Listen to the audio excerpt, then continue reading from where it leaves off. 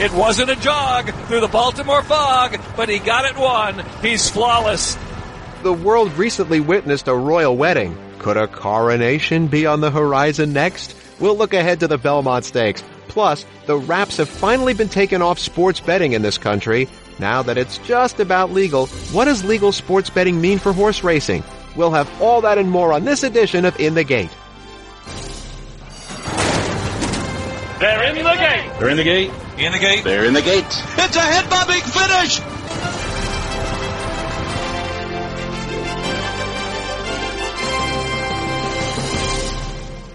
This is In the Gate, ESPN's Thoroughbred Racing podcast. My name is Barry Abrams. You can follow me on Twitter at @BAbramsVoice or on Facebook at Barry Abrams Voice. You can also get us on our YouTube channel by searching In the Gate Podcast. You can get us on SoundCloud as well. Get us on the iTunes Store or TuneIn.com. You can get us on that little pink podcatcher app on your phone you didn't even know you had. And now you can subscribe to In the Gate in the Listen tab of the ESPN app. For the full In the Gate experience, subscribe now in the Listen tab of the ESPN app. Our look ahead to Justify's quest for glory is just a few minutes away. But while Triple Crown winners will go down in history forever, their accomplishments come and fade away in terms of the business side of horse racing. Sure, huge crowds turned out for American Pharoah the 3 times he ran after the Belmont Stakes, but can we say with any certainty that the overall business of racing is better for having a recent Triple Crown winner?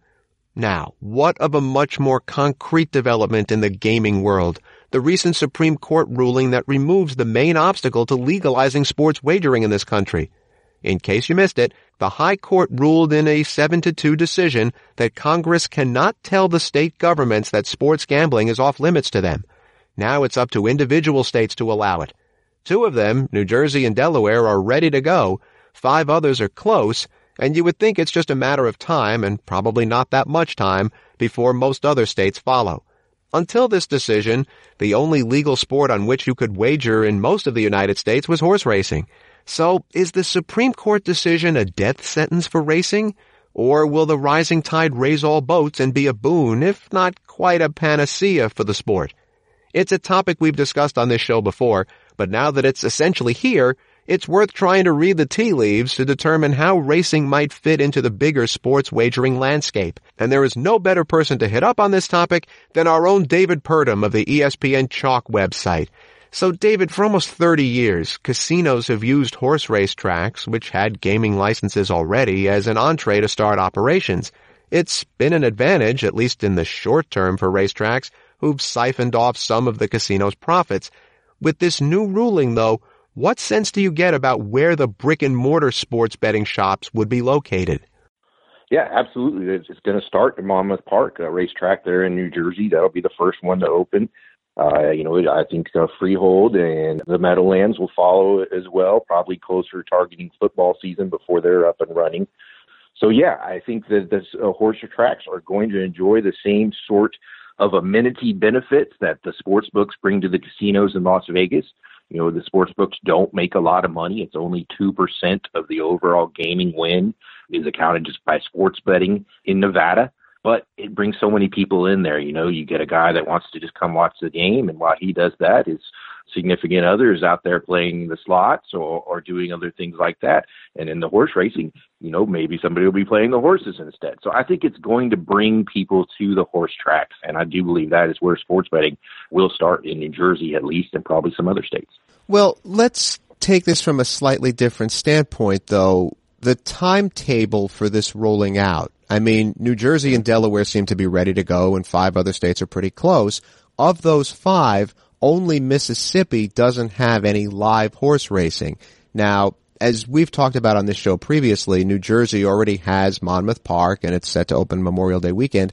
How much time, realistically, do racetracks in these other states have before the genie is out of the proverbial bottle with betting shops built elsewhere? I don't think they are going to run out of time. I think once you get an established sports book at the racetrack, I think people will generally going to go there to enjoy the atmosphere and place their bets. I think the bigger fear probably will be mobile gaming, and once people have access to placing their sports bets on their phone, where they don't have to get up and drive to the horse track or the casino to place their bets, then you might see some sort of, a reduction in traffic. But to start off with, and for the first couple, I'm going to say years, that would be my guess, before mobile gaming is completely put in place and efficient. I think they're going to, every track in the U.S. that offers sports betting, I think we'll see some sort of benefit just from increased foot traffic. Well, do you think that that's where state governments would authorize these sports books to be because racetracks have gaming licenses already? Oh, well, yeah. I mean, you see it in Monmouth Park. You see it in New Jersey. I know New York has talked about it as well as being at some off-track betting parlors.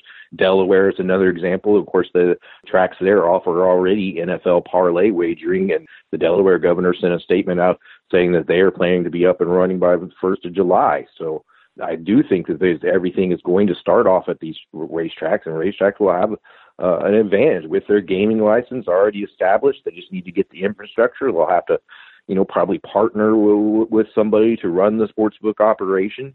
So I think they're in great position. I think this is a win for horse racing. I really do. Now, you talked about online. Several tracks have their own advanced deposit wagering online platforms for betting horse races. Churchill Downs has Twin Spires. New York Racing has Naira Bets. What are you hearing about those services expanding to sports betting? I have not heard anybody mention that. It's a very good question. I wish I had more to add to it and elaborate on that, but I have not heard in Twin Spires, and I communicate with those guys every once in a while. That's a great question that I will ask them. I wish I could bring more to the answer, but right now I do not have a good answer for that. Well, let's take it from another way. How much time do these places have, do you think, before the tide passes them by and other places set up bigger brand names that the tracks cannot compete with? Well, the interesting part, I guess, about Twin Spires is since it's national and goes across state lines, and the Wire Act still is focused on sports betting. So Twin Spires, I would think they would have some difficulties getting around the Wire Act. Horse racing is exempt from the Wire Act, so they are allowed to take bets across state lines. Sports betting is not. It is the focus of the Wire Act. So that would be an issue to begin with. So, boy, you're right there. They are going to be under some sort of time crunch to get that in. Now, ultimately, I think the Wire Act probably is amended or even goes away, similar to the PASPA, the Professional Amateur Sports Protection Act that SCOTUS just shut down. Maybe they have to amend the Wire Act to allow this to become a national sports betting market and horse racing exchange. I think Betfair, we haven't mentioned them yet, is in a really good spot here. They already have the exchange model in New Jersey, as you know. So I think they could be a big player in this as well. But they are going to be under a time crunch, and I think that federal law of the Wire Act is going to cause them some trouble. David Purdom of ESPN Chalk is with us here on In the Gate. Let's approach the would-be effect of the PASPA ruling on horse racing from an even different perspective. What do you know about millennials, people 18 to 35 years old, let's say, and their gambling habits in terms of whether they enjoy games of pure chance, slots, craps, roulette, etc., versus data-driven games of skill, daily fantasy, and now sports betting? Yeah, absolutely. The millennials, all the studies seem to indicate that the data-driven, skill-based gaming are the ones that the millennials prefer, even on esports. They like to wager on, what we old schoolers would call video games. There's NBA 2K, the NBA video game that's real popular. The NBA started a league by that. And I talked to one offshore sports book last week, and they had a season opening tournament on this NBA 2K. It's the video game that these guys are playing. And the sports book took $1 million in handle on bets on that. So millennials are gravitating towards that. And I also talked, when we mentioned Betfair earlier, who has that horse racing exchange, and they said they found that their demographic, does trend to be a lot younger using the exchange, where it's almost a peer-to-peer, head-to-head type wager. That they seem that the millennial generation seems to like that more than your traditional horse racing pari-mutuel start framework. So, I mean, horse racing has had and continues to have more data available about its sport than any other sport, and it's had that for over 150 years. How does that impact its ability to compete in this growing sports wagering landscape? It needs to become more digital. There are people who can still continue, and even including myself. If I ever go to a track, I like to pick up the racing form and read over it. But you look down anybody else there, and a younger person, he's on his phone and he's trying to go for it. So I think they need to improve the digital transmission and product that they provide this data on, the platform that they provide this data on, figure new ways to use social media. TwinSpires does a pretty good with their social media account, putting out the fun stories that people like to hear about long shots hitting and so forth. So if that data, and you're absolutely right, there's a ton of good data on horse racing that people can use and study and try to handicap. We just have to figure out how to present it in a more digital friendly way. What about the idea that most of that data in racing is not free in most cases? You have to pay for it with the daily racing form and other such services, where for just about every other sport, it is easily available and free. That's a good point. There are becoming more and more subscription sites, news sites, from The Athletic to Action Network, those niche products that do charge people for their content. So maybe they don't need to change. Maybe horse racing doesn't need to change and can continue to charge for those, but they also might want to look into, having some free information. And if you want to upgrade to the premium product, then you have to pay. That's something that all media is trying to figure out, from, your standard news media to your more niche markets and to your content providers and data providers in the sports, including horse racing. In the bigger picture here, let's get to the bottom line. Let's fast forward to a fully mature market where a particular gambling operation offers horse racing and sports gambling in one place. Not that horse racing isn't a sport, but you know what I mean. And with, right, whether it's online or at a brick and mortar place, what effect does sports gambling ultimately have on horse racing? Well, I do not think it's going to cannibalize anything. Back when PASS was put in place in 1992, one of the proponents, the supporters of it, was Churchill Downs. They were worried that, hey, if we allow people to sports betting to come to our tracks, it will cannibalize our horse racing. And that turned out to be probably a pretty bad decision for horse racing. And it could have, turned the tide instead of seeing the decline. So, I don't think it's going to cannibalize it. If horse racing will modernize and start looking at innovative ways, a Betfair exchange, some new attractive, innovative digital products that they can promote their content on, I think this is a win. I really do think this is a win for foot traffic at horse tracks and racetracks. And, whether that increases the handle, which allows them to increase the purse, I don't know that, but it may increase the revenue from the restaurants at the horse track or the bars at the racetrack. Just the general foot traffic. Anytime we get more people at the racetrack, that's good. And I can tell you that, Monmouth Park had 61,000 people when American Pharoah came through. If they open up on that Memorial Day, which is going to be tight, it's going to be real close to see if they can get that up and running that quickly. You got to think that place is going to be packed. The Dennis Dreisen, the guy, the official that represents Monmouth Park, he said he put the over-under at 10,000 people. I got to take the over on that. Just the interest on this is overwhelming, and I think this sports betting legalization will be good for horse racing. Well, I will go out on my own limb and say this is probably not the last time we'll be talking about all of this on this podcast. So, David Purdom, thank you so much. We look forward to seeing how this goes on down the road. Excellent. Thanks for having me on. We're going to take a short break here on In the Gate, but when we come back, 2 down and 1 to go. Could there be a second Triple Crown winner in 3 years? Gary West joins us to discuss right after this.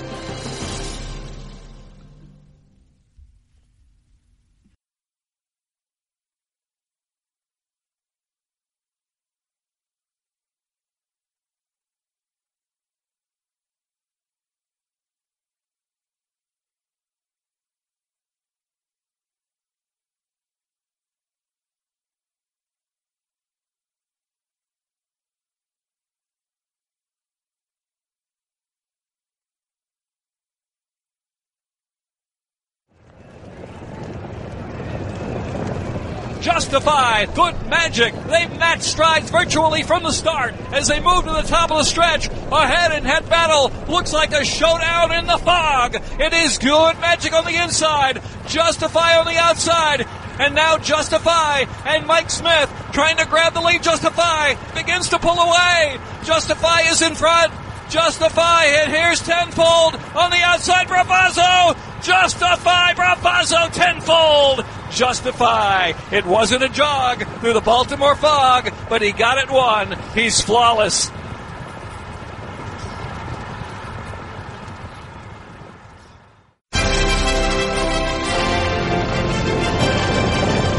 Justify, Good Magic. They match strides virtually from the start as they move to the top of the stretch. A head-and-head battle looks like a showdown in the fog. It is Good Magic on the inside, Justify on the outside.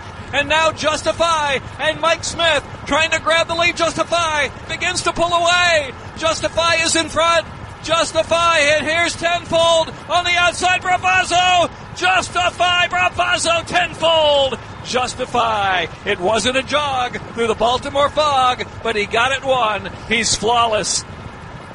Of the 12 Triple Crown winners in American history, only 2, the first and the last, stand alone in their respective decades. Sir Barton in the 19-teens, and of course American Pharoah, the only one in the 2010s. That might change in 3 weeks when Justify goes for the Triple Crown in the Belmont Stakes. So to take a first look ahead, let's bring in our good friend Gary West. And, you know, Gary, Randy Moss said on the NBC broadcast at the end of the Preakness how, well, the time wasn't great and he wasn't particularly thrilled at the performance, but I don't know. I love Randy Moss, respect the heck out of him. He helps make speed figures, but what I saw was a horse that finally got punched in the mouth and responded. I thought it was a pretty impressive performance. What about you? I agree that it was an impressive performance. In Kentucky, he won on pure talent. He is a sensational horse. That was an unprecedented victory there, and I think you could make the argument, I will make the argument, that his performance at Churchill Downs was one of the best we have seen in the last 20 years because he was within a half a length of a very fast pace, 45-4 for the opening half mile, or 45-3, and he kept going.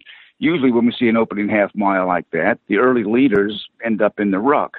But he was right there early, and he was in the winner's circle when it was all over. You just don't see that. Remember Orb's Kentucky Derby, fast-paced, they all just disappeared, and that enabled Orb to come running and sweep by everybody. And I kind of expected that to happen when I looked up and saw 45 and change, but this big red horse just kept going. Pure talent, amazing talent, unprecedented achievement. Then we come to the Preakness, and he is hooked from the outset. Good Magic elected to go with him they went together for a mile.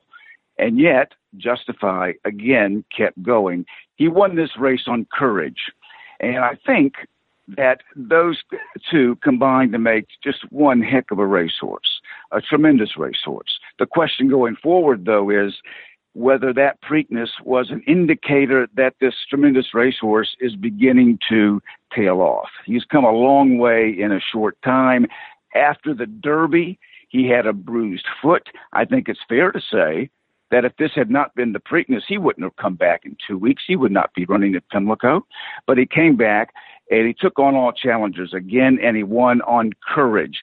And, going into the Preakness, I don't think he displayed the kind of energy he showed going into the Kentucky Derby. It'll be very interesting to see how he comes out of this race. What is his energy level at Belmont Park? I think he is very, very vulnerable here. And, in fact, I would say if I'm going to bet the race, I'm betting against him at Belmont Park.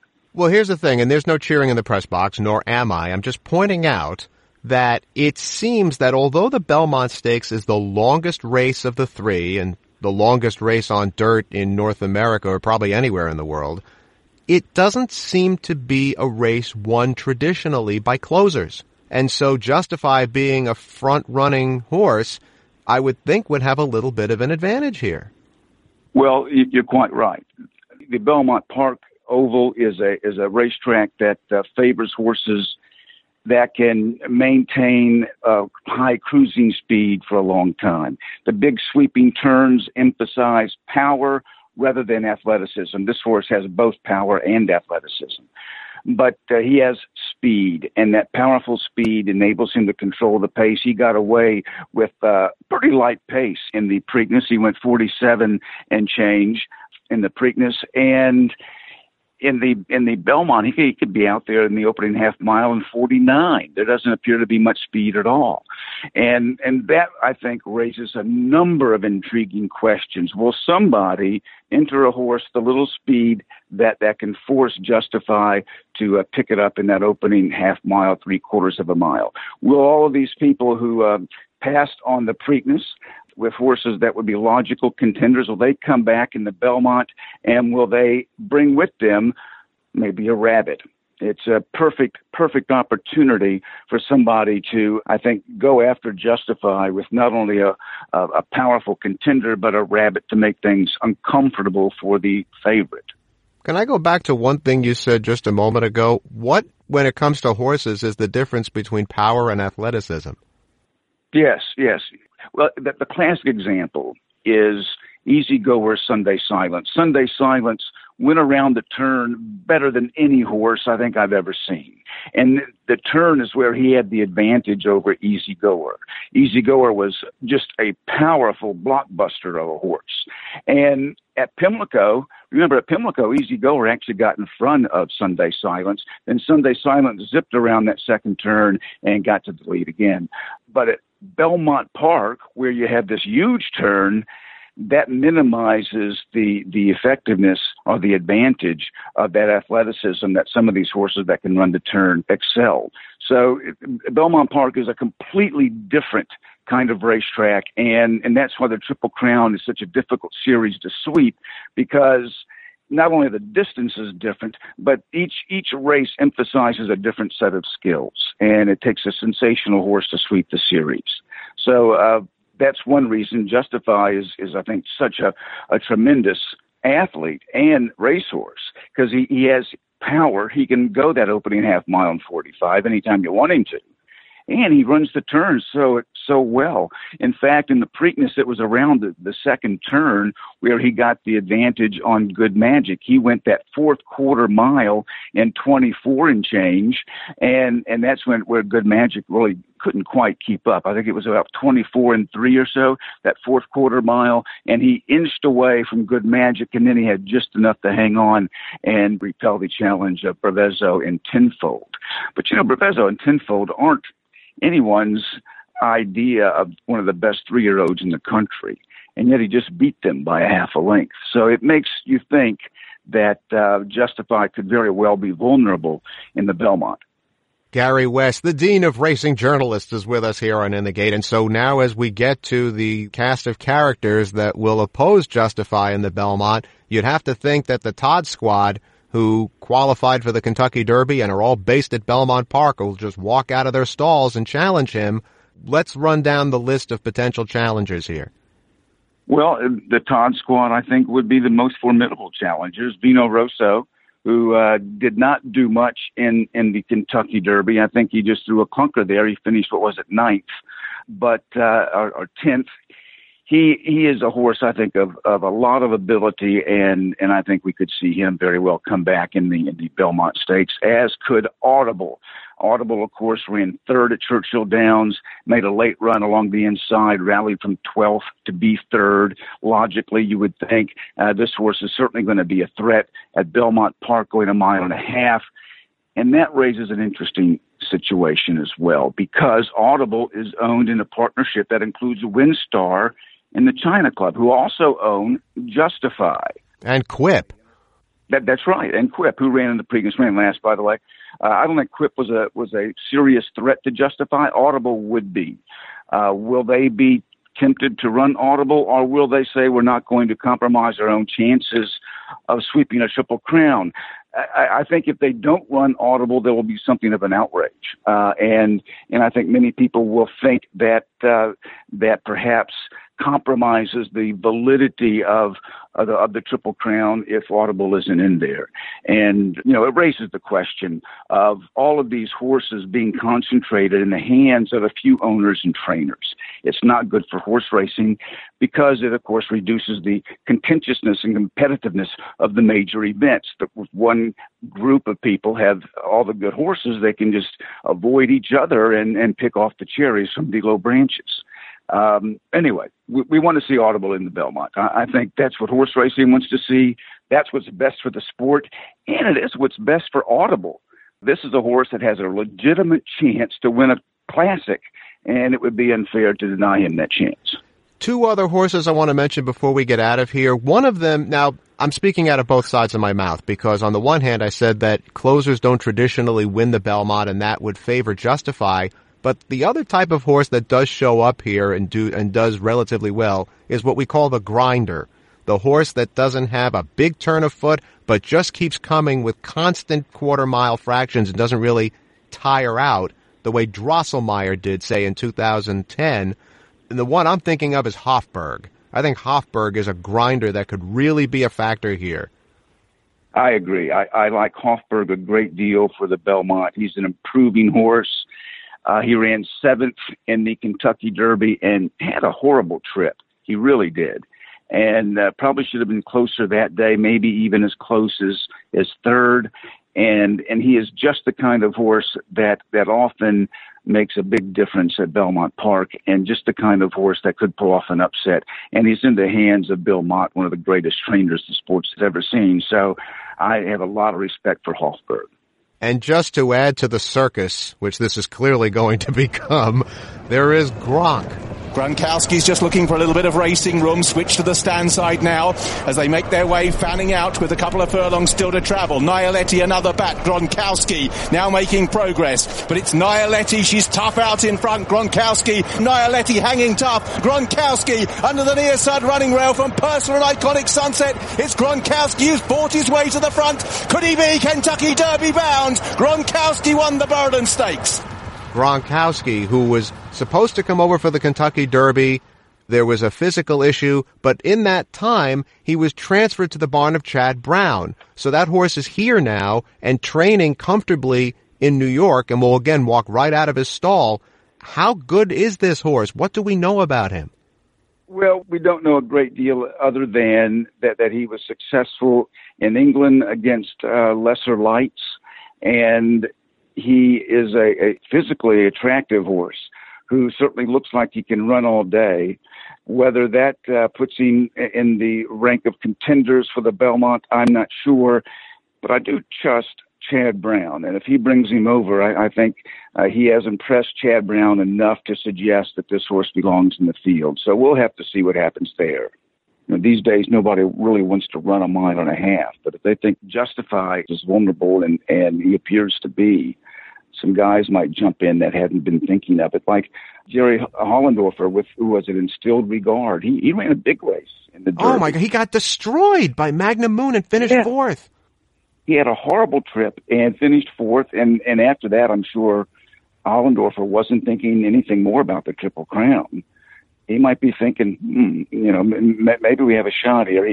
He could jump back in the game. It is going to be a circus at Belmont Park. Will it become a coronation? We shall see. But Gary West, thank you so much as always. My pleasure. Our thanks to Gary West and to David Purdom. The debate has raged for 50 years in American horse racing. Is using Lasix the best idea or the worst? The diuretic drug drains fluid buildup in the lungs. Fluid buildup could cause blood vessels to burst. The United States and Canada allow Lasix on race day. No other country does that anywhere. Not only do detractors say that dehydration is dangerous, but that Lasix masks other substances that are there. That's why Major League Baseball just suspended a superstar for 80 games when Lasix showed up on a test. The league ruled that Robinson Cano intended to mask a drug, but American horsemen are different from the rest. They say that Lasix doesn't mask drugs. Instead, it dilutes the urine to make drug levels look acceptable to the law. Either way, Horseman won't win support of the viewing and betting public by letting drug issues become a potentially fatal flaw. You can get us on our YouTube channel by searching In the Gate Podcast. You can get us on SoundCloud as well. Get us in the iTunes Store or TuneIn.com. You can get us on that little pink podcatcher app on your phone you didn't even know you had. And now you can subscribe to In the Gate in the Listen tab of the ESPN app. For the full In the Gate experience, subscribe now in the Listen tab of the ESPN app. And you can follow me on Twitter at @BAbramsVoice or on Facebook at Barry Abrams Voice. That's In the Gate for this week. I'm Barry Abrams. We'll see you next time.